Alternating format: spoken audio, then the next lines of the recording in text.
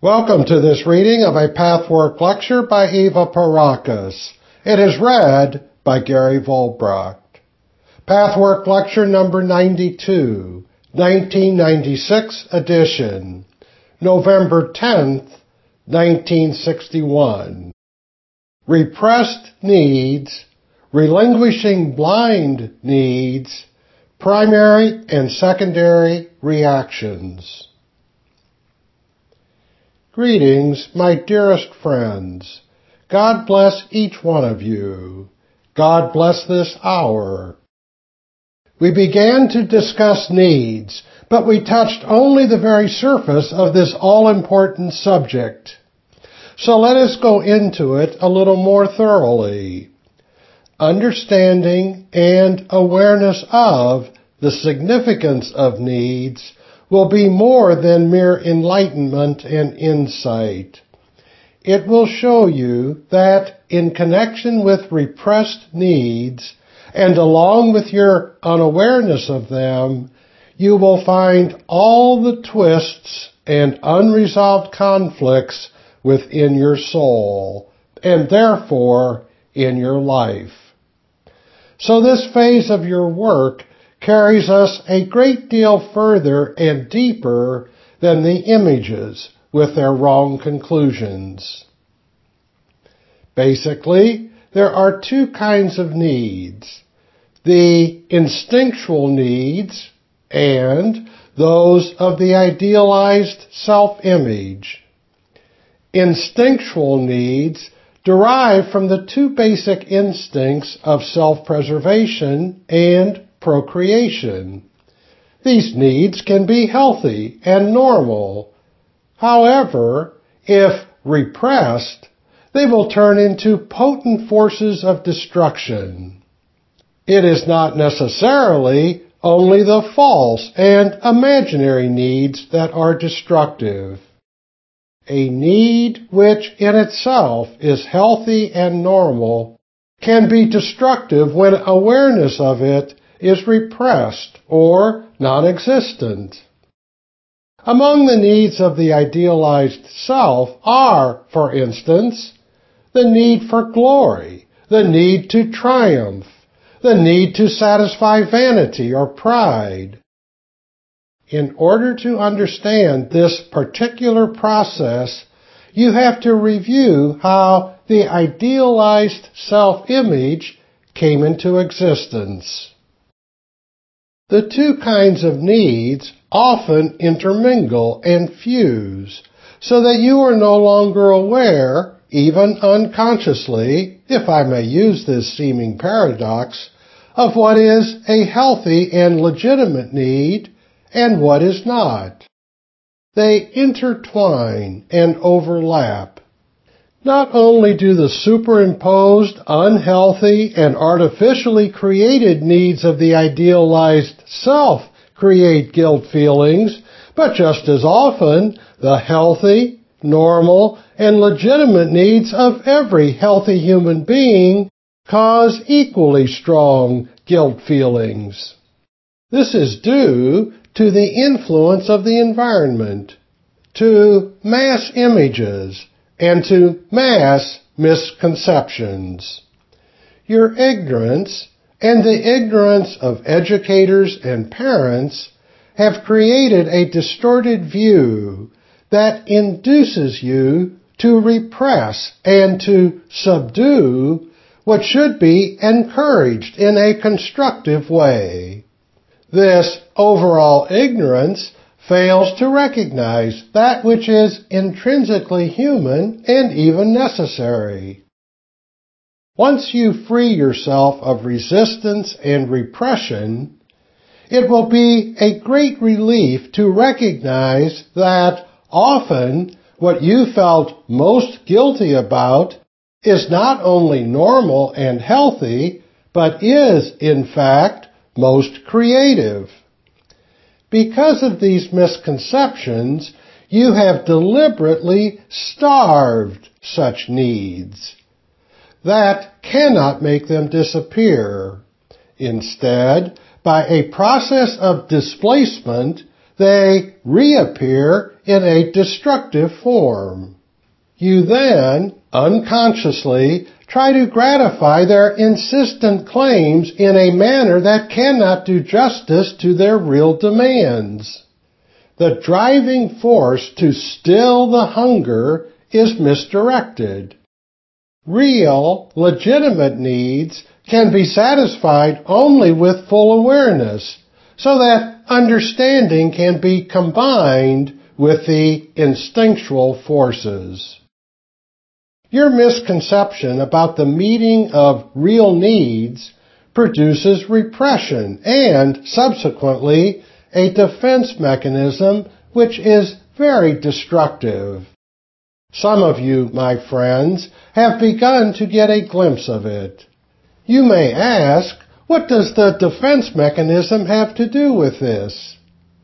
The answer is that repressed needs cause you to act contrary to your own best interests as you try to gratify them. Therefore, your attempts produce experiences that starve these needs even more. Since this hurts, you will produce a defense against such hurts, which will prevent the fulfillment you crave even more. Since you continue to repress your needs, the entire process has to be unrolled and brought into awareness. Then you will be able to develop a more adequate behavior pattern that promises to bring about the result you wish. That is, happiness and fulfillment. You may then discover that your defense mechanism has come into being not only because you fear the risks of life, love, and involvement, but also because you believe, mistakenly, that certain needs are forbidden and wrong, and thus defend against these needs in yourself. I am not talking only about what is already commonly known in this respect, sexual needs. It goes a lot further. Humanity has by now learned that sexual needs do not have to be repressed. They are not, in themselves, harmful and sinful. But humanity has not yet realized that many other needs also exist that have been treated in the same repressive manner as sexual needs. These other needs, reaching into a deeper layer of human consciousness, must also be brought out, acknowledged, and properly redirected, as has already been done to a degree with the sexual needs. As already stated, if your needs are repressed, the urge for gratification becomes much stronger. This is logical, because awareness of a need and clear knowledge of it will enable you to cope with it in the manner most appropriate under the particular circumstances. It will enable you to make a choice, to relinquish one thing in order to eventually obtain what is more rewarding for you. The ability to relinquish indicates maturity. Repression, on the other hand, creating blind needs and their blind pursuit, makes it impossible to see what the issues are. Therefore, you cannot act in your own best interest. Where it may be necessary to relinquish in order to receive greater fulfillment, you cannot do so, because you do not see the condition clearly. The pressing need causes you to hold tight to that which you can get, even though it may often be utterly inadequate. Your blindness encourages the childish greed to reach for immediate fulfillment all along the line.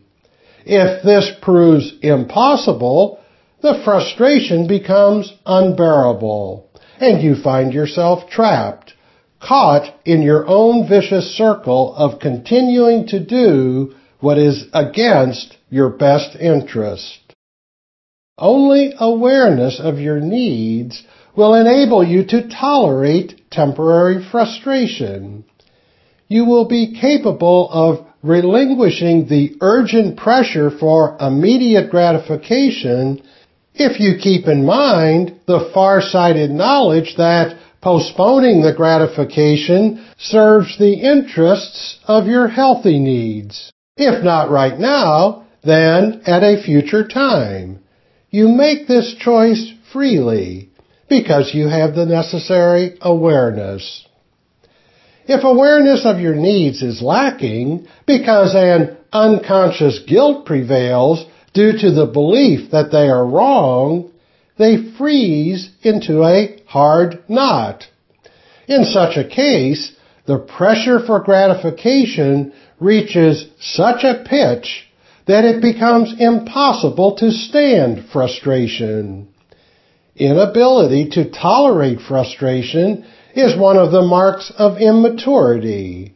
This lack of gratification, combined with frustration, then confirms that you are wrong in having the need. Awareness is driven even more into hiding, and that causes you to pursue gratification compulsively. Under the accompanying self-castigation, the urgency becomes even more potent, and therefore more difficult to handle. However, paradoxically, awareness of one's real needs and of their legitimacy makes it possible to pursue their gratification. In order to do so, frustration sometimes becomes necessary and can be endured. Unawareness and repression, on the other hand, create such an urgency that the immature, unconscious condition in which you cannot stand frustration prevails. You cannot relinquish even the slightest immediate gratification, and thereby you sabotage the possibility of fulfilling your real needs. Offhand, all this may be very difficult to understand, for no general rules and regulations can be made. The process can only be understood if and when you find it within yourself and see how it manifests specifically in your case. As you allow yourself awareness of the raw needs, of their significance, their validity, their desired goal, you can proceed to observe what you have done in the past to sabotage them, how you have done so, what defense mechanisms caused such sabotaging. Eventually, you will find one focal point deep within yourself, where you discover that you are locked and enslaved in what is called, in your present-day human terminology, a neurotic situation. All neurosis is built around a nucleus of repressed needs and contains the inability to give up certain gratifications. This, then, causes the neurotic symptoms of helplessness, dependency, inability to make a choice, and of seeing only two equally dissatisfying alternatives.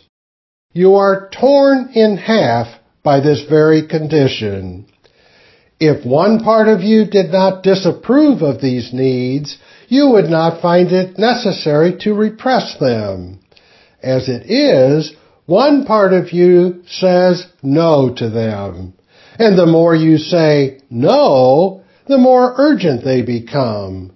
The other part in you battles against the no, and battles against the world that does not offer gratification gratuitously. Only your own wholehearted determination can induce you to undertake the necessary actions that will finally bring a sufficient measure of fulfillment, even if not to the ideal extent of your childish fantasies. However, the actual fulfillment will produce much greater happiness, in spite of its lack of perfection, than the childish fantasies. Such realism is a consequence of the strength and self-reliance you have acquired on the way, and of the knowledge that your fulfillment is up to you and not up to others. That knowledge will more than compensate you for the difference between reality and illusion. To find that condition in you, which so far you have not been able to relinquish, takes time. The time varies with each individual. Again, no generalization can or should be made. That would only mislead you and tempt you to seek the solution by an intellectual process, rather than allowing your emotions to reach surface awareness, thereby finding the answers within yourself. Only by becoming aware of all this will you also find it possible to distinguish between the natural, healthy needs and the artificially created needs of the superimposed, idealized self-image. Only as you learn to maturely go about fulfilling the healthy, natural needs will you become capable of giving up the false needs. Do not even attempt to forcefully stamp out these false needs. It would do no good. All you can and should do is to become aware of them, while gradually learning to do what is realistic and adequate to fulfill the real needs.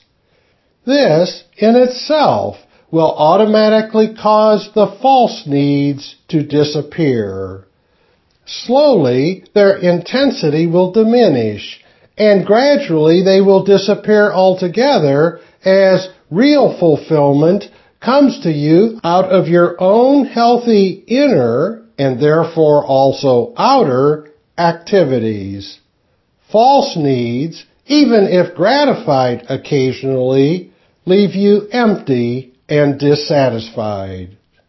In this nucleus of division, repression, and therefore self-destructive activities and undesired results, you are caught as in a trap, unable to make a constructive choice.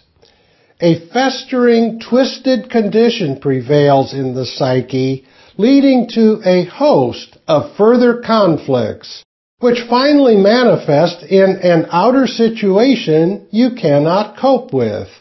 You cannot determine what you are really facing and make a choice. You are driven. As within, so without. You see only two equally dissatisfying alternatives, and you are torn between them. On the one hand, you give in to the needs, and by submitting, appeasing, and complying, you become most angry with and contemptuous of yourself.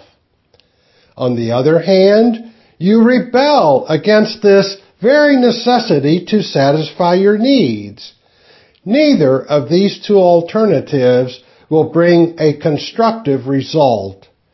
You have not found the point of relinquishing in either that would allow for the constructive end of eventually fulfilling your needs. When this entire process has reached surface awareness, one of the most important steps on your road to freedom has been taken. Once you understand how you enslave yourself, you will also become aware of your self-contempt. Unconsciously, you had shifted this self-contempt to the existence of the needs. but you will find out, once all this reaches consciousness, that there is no reason to feel contempt for one's healthy needs. You will see that the real reason for self-contempt is your inner unwillingness to relinquish. And as you learn to do so, a new strength and self-respect will evolve that will be a great experience for you.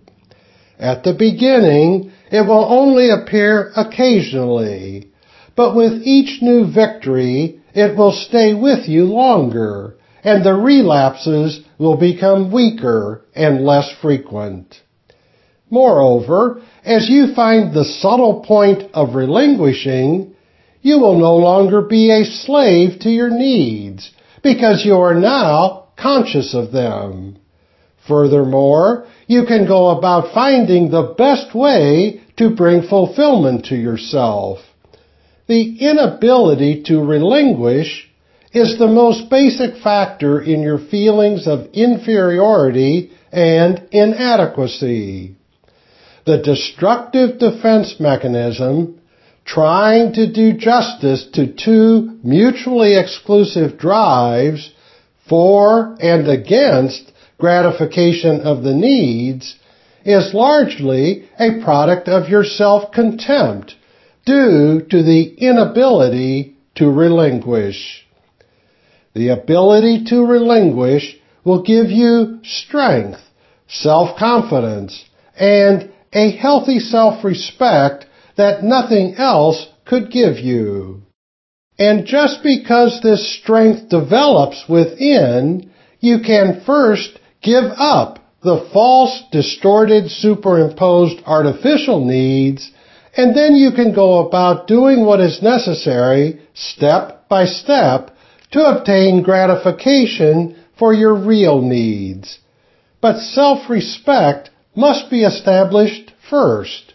Without it, you are locked and blocked. Beware of finding a quick answer as to what the point of relinquishing is. Do not take a particular surface desire and sacrifice it in the mistaken idea that here you have found it. This may be very misleading and may encourage false self-sacrifice, defeatism, and self-destructiveness. You will find this point only after reaching a great deal of awareness about the process. When it comes, you will feel so right about it. There will be no doubt in your mind. Most of all, there will be no sense of loss, of giving up something precious. Neither will you feel especially virtuous. You will relinquish it in the full knowledge of what you are doing and why. You will want to do so because you will fully understand that this serves your own interest. Only when such feelings accompany the point of relinquishing have you truly found it. Until then, you have to plow along, exploring your emotions, bringing repressed needs to the surface, and unrolling the inner process, while observing the subsequent outer actions and reactions. When it comes to the subtleties of the human psyche, misunderstandings and misinterpretations are even more apt to occur than on the more superficial levels of human life. Beware of the false sacrifice, which can often be used as a substitute for the real relinquishing. The latter is never a sacrifice. It is intelligent expediency, arrived at through fully facing a real situation. If you relinquish something that is not yours to begin with, you do not sacrifice. Hence, you will not be led into the dangerous illusion of relinquishing something that could be yours, and then feeling false self-satisfaction as opposed to real self-respect. The point of relinquishing simply means discovery of where your willpower has no jurisdiction, adjusting to that which is, while gathering your strength to do that which you can do. It means giving up an illusion to which you had clung out of your pressing unconscious needs. Do not let it bother you if, at the moment, you are completely at sea when I talk about this point of relinquishing. The understanding will come, slowly but surely, as you proceed in this work. Those who are not doing this work with the help of another person may indeed feel at a loss to understand even remotely what I am talking about. This condition of repressed and mischanneled needs, with all the consequences that sap your energy, strength, and self-respect, influences your ability to relate and to react. This is obvious if you think about it. For the more urgent your needs while you are unaware of them, the blinder you must be, and the less capable of being alive and free in a real situation. Therefore, you cannot respond to the situation in an appropriate way. Such inadequate response cannot fail to set negative chain reactions in motion. In this connection, we may speak of primary and secondary reactions. The healthier a psyche is, the more free it is of the neurotic condition just discussed. Because the less enslavement exists, the more one will be capable of having primary reactions. That is, you will react originally and spontaneously to another person or situation if you are not caught in the trap of your own repressed needs with the consequent negative condition. If you are unable to stand frustration, unable to relinquish because you dare not face an unwelcome reality and cope with it, you cannot be spontaneous. You dare not consult your intuitive impressions, which are so valuable. You are trapped, dependent, waiting for clues, and your responses and reactions will be secondary ones, based on your guesses of what the reactions of others toward you are. Needless to say, this prohibits truth, spontaneity, and reality. In a secondary reaction, you focus your inner, often unconscious attention solely on responding to what you believe exists, not to what actually exists. In a primary reaction, free of the illusion of hoping to bring gratification for repressed needs, you are capable of seeing what actually is. The more repressed, and therefore the more urgent your natural needs are, the more blind you will be, and the more limited your outlook is bound to be. Therefore, you will more likely misjudge people's reactions to you. For instance, you may take it for granted that someone meant to hurt or reject you, when in reality no such intent existed. Unawareness of needs distorts reality. Everything is exaggeratedly good or bad, favorable or unfavorable. You are incapable of properly dealing with the situation, of evaluating people. You are only capable of experiencing secondary, conditioned responses, which are unreliable and will never give you a feeling of security. Only the capacity to experience primary, original, direct responses brings out the intuitive, reliable picture based on solid ground. It derives from yourself, from your own freedom, from the ability to face and cope with a situation, even if it is against your liking, thus making you capable of relinquishing your illusion.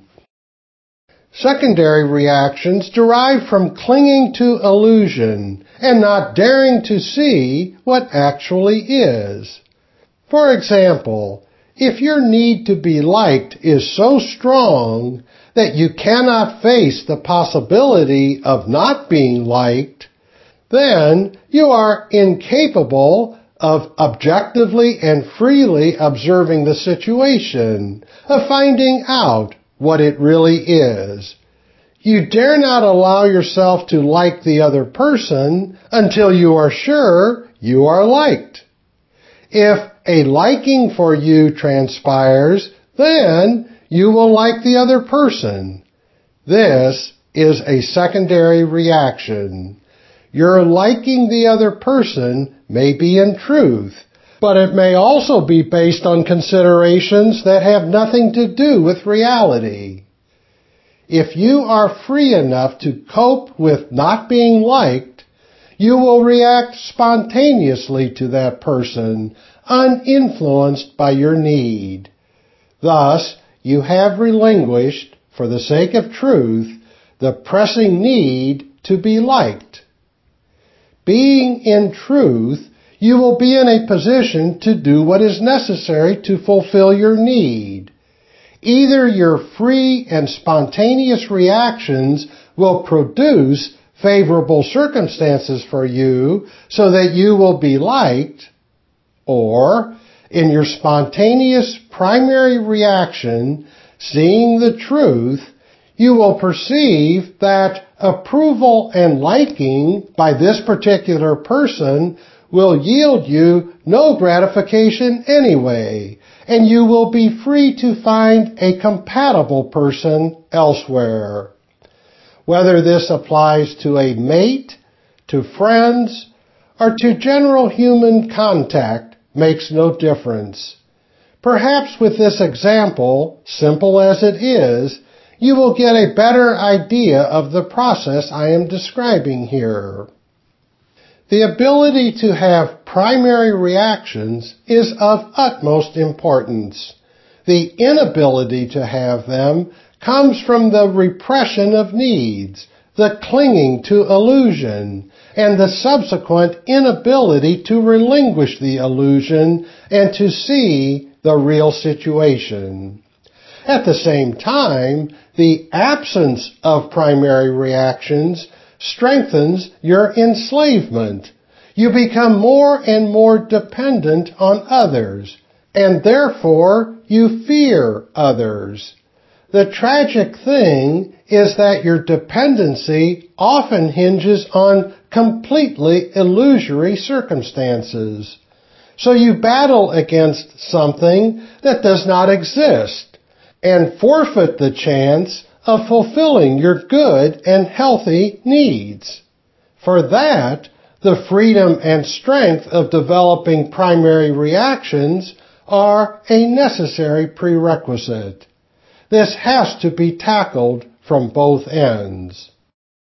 By bringing your repressed emotions and needs more and more into awareness, you will uncover your persistent clinging to illusion and false hope, your reluctance to face reality or to relinquish a desired illusory goal.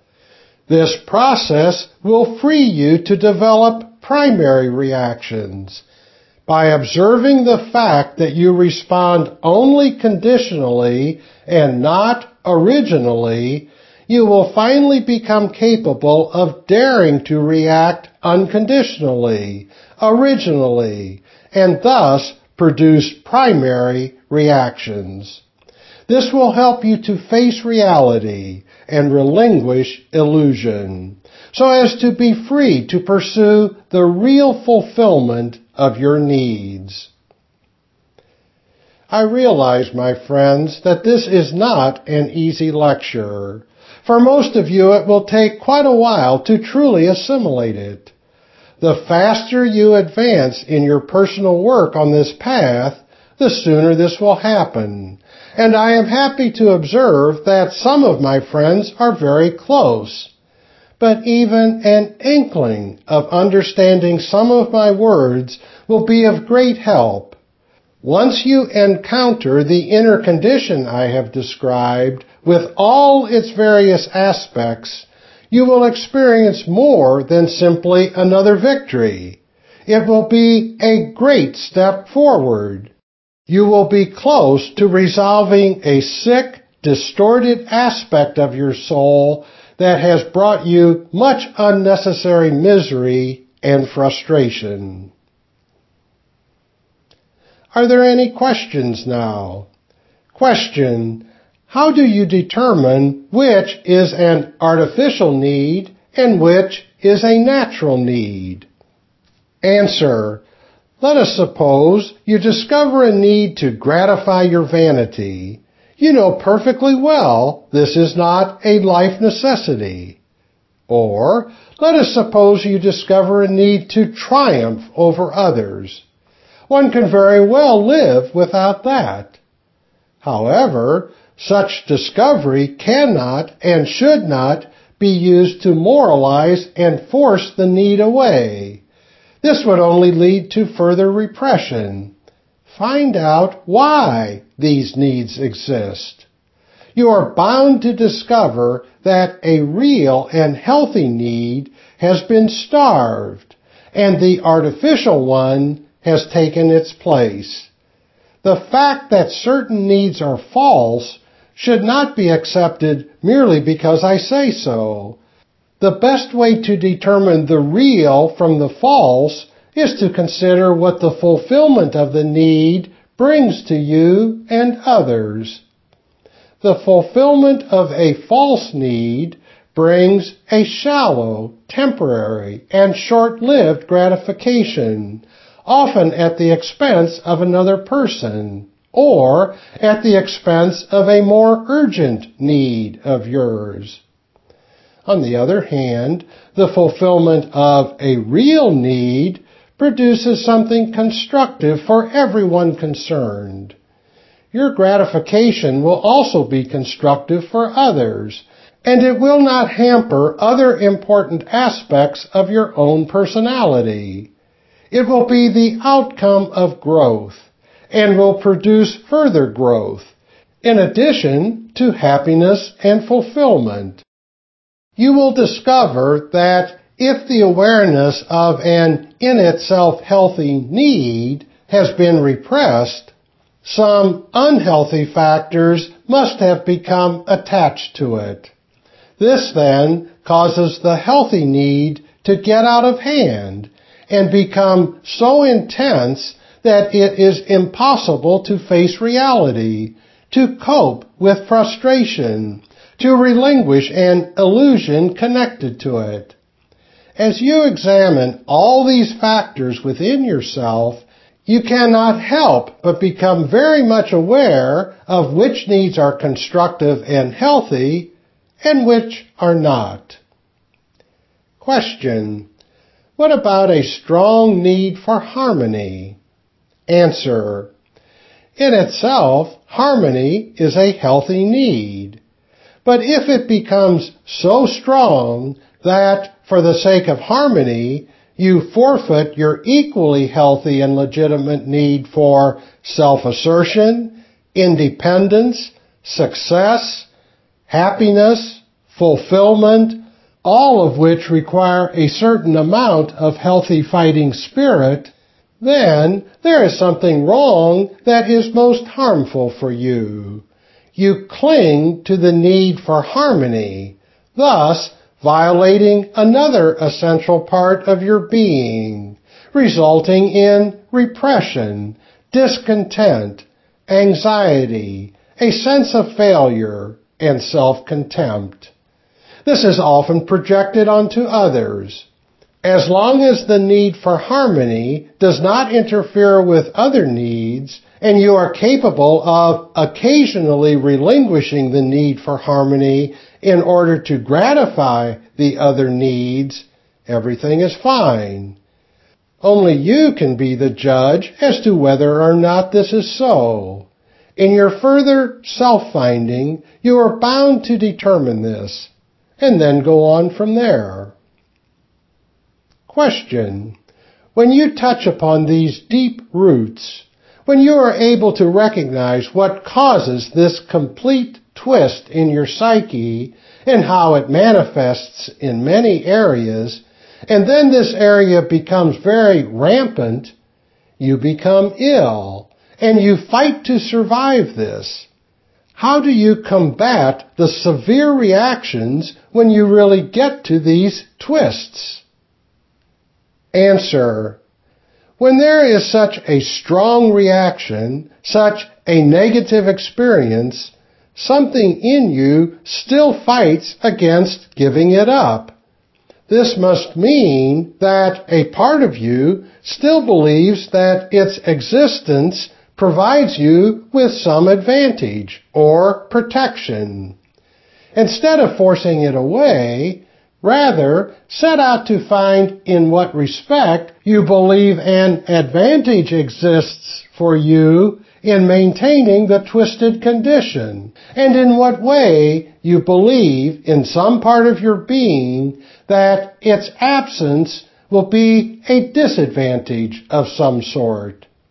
Your battle, your severe reaction, is partly due to trying to force it away without understanding the irrational belief of advantage versus disadvantage.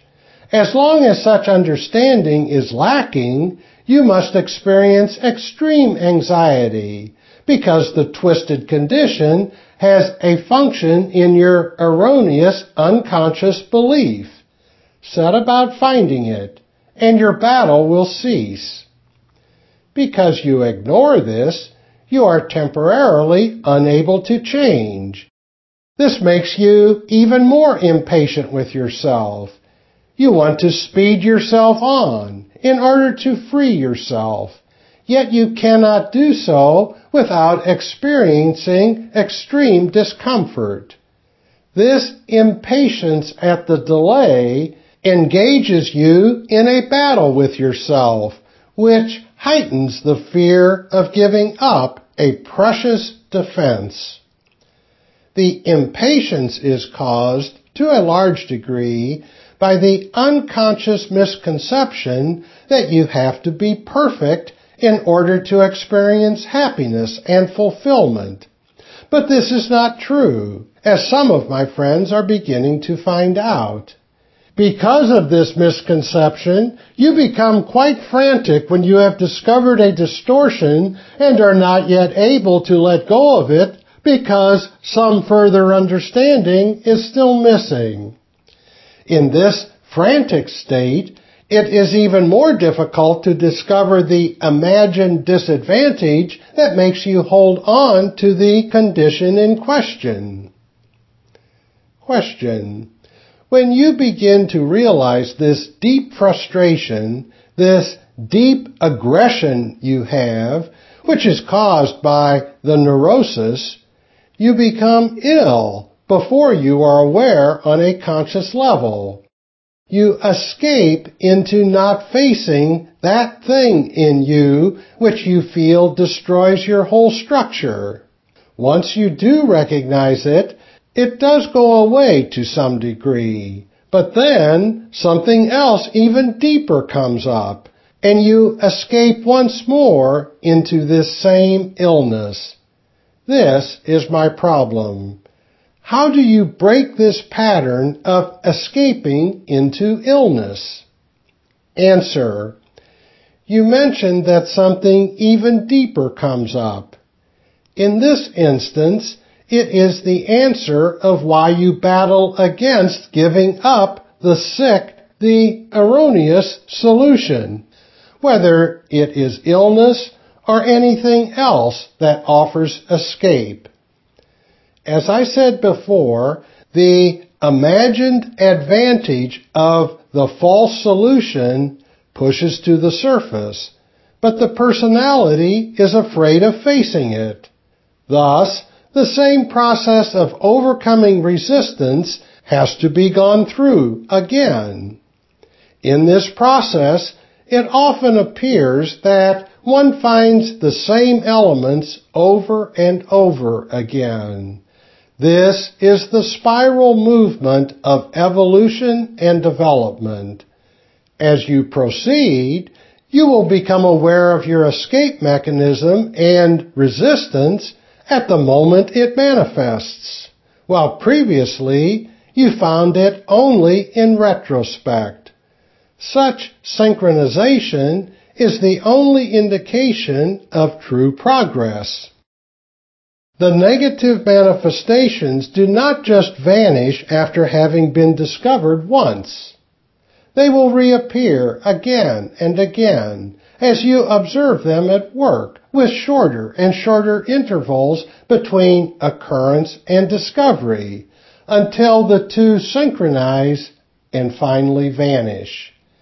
This is the spiral that becomes narrower and narrower until it finally ends at one point. Ignorance of this process often causes distress because you may believe you have relapsed, and this makes you more impatient, more frantic, and hopeless. But understanding what you can expect will enable you to relax, to further observe, so that answers still hidden will come to the fore. The answers will make it not only easier to narrow the gap between the wrong reactions that derive from the negative condition and its subsequent manifestations, but will lead to finally giving up the twisted, damaging defense mechanism. Do you understand? Question: yes, but it just seems so endless. Answer: no, it is not endless. The spiral movement becomes smaller and narrower, as I just said. But finally, there comes a point when a change occurs within, almost as though by itself. A new reaction pattern becomes noticeable, which you started, almost unknowingly, as it were. This is the result of long struggle. But if you do not let up and go again and again through the seemingly discouraging repetitions, each time finding the same anew, you will finally experience this automatic, spontaneous new reaction. It is never a forced and deliberate thing. If it is not genuine. Question: what happens when you have a recognition that you can't be satisfied with second best, while knowing this to be immature and unrealistic? But I can't feel different. It is impossible. Answer: in this case, too, there is an underlying reason missing. You have to accept that this distortion spoils things for you, rather than bringing you advantages. The more you observe and understand this, the easier it will be to find that you maintain it because the child in you believes it will provide you with more happiness. Only calm observation of what is true, what is really more advantageous, and what is not, will finally enable you to relinquish, to change. This change, too, will come as if by itself. Observation of this process, understanding of why the psyche retains it, will produce results. battling it forcefully will not. Question: besides the psychological approach, is it not true that prayer and turning to God, asking for help, is of great assistance to us? Answer: the psychological approach is actually prayer in action. If you really analyze what happens here, you will find that as you acknowledge and understand all distortions without self-moralizing, you do the best to purify yourself. As discussed in a few recent lectures, the so-called psychological approach is not in contradiction to the spiritual one. Of course, prayer is of help and is recommended, but I have to give you more than advocate prayer, and you have to do more than merely pray for help. You have to observe your attitude in prayer. This is a very deep and subtle thing. If you pray and find the hidden attitude that you expect God to do it for you, then your approach is not only destructive, but it also indicates a more deeply rooted wrong attitude about life and your role in it. If you pray for help, but with the full intent and realization that you have to face and eventually change, that you want to see the truth, that it depends on your efforts and willingness, then prayer is very useful. There is a fine distinction between such healthy and right attitude and the idea that you should sit and wait for God to hand it to you.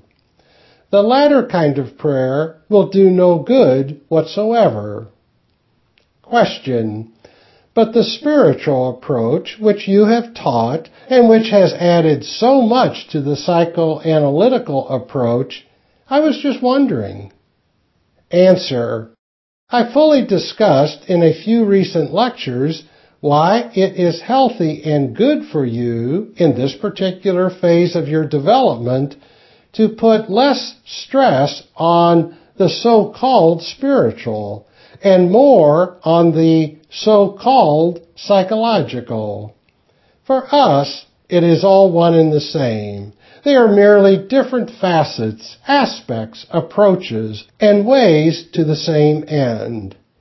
Emphasis on the spiritual, if it is too long maintained and at the expense of self-finding, leads to escapism and the false religion I discussed recently.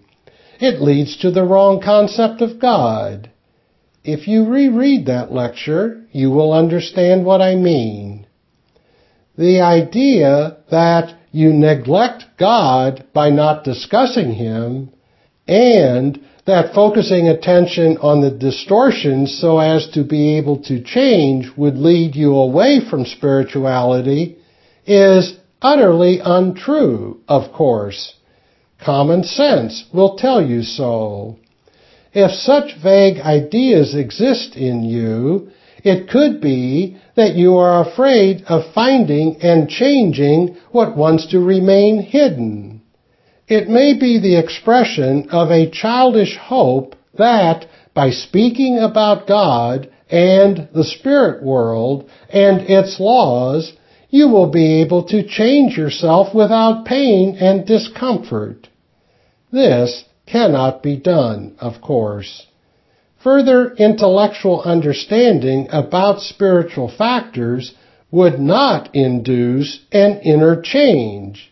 But what you are all doing now on the path is bound to bring about an inner change that brings you closer to true spirituality than all the words you hear in the world, no matter how true and beautiful. Outer belief is one thing. The inner capacity of living these beliefs is an altogether different proposition. It takes a great deal more time, effort, and pain to achieve the latter. Unfortunately, this aspect is very much neglected by all religious denominations and societies.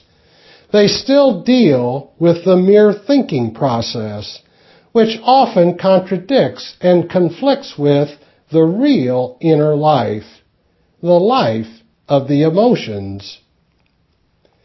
May you all, each one of you, find in tonight's lecture something that will bring a little more light and help in your work, a little further incentive, hope, strength, and inner push without tension or anxiety, so as to free yourself from your own enslavement, to make yourself whole instead of divided. Go all in peace, my dearest ones, on this glorious road of self-realization and freedom. Be blessed. Be in God.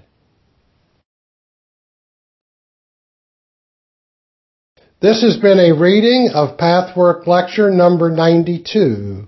For more information about other Pathwork materials and programs, please visit the International Pathwork Foundation website at www.pathwork.org.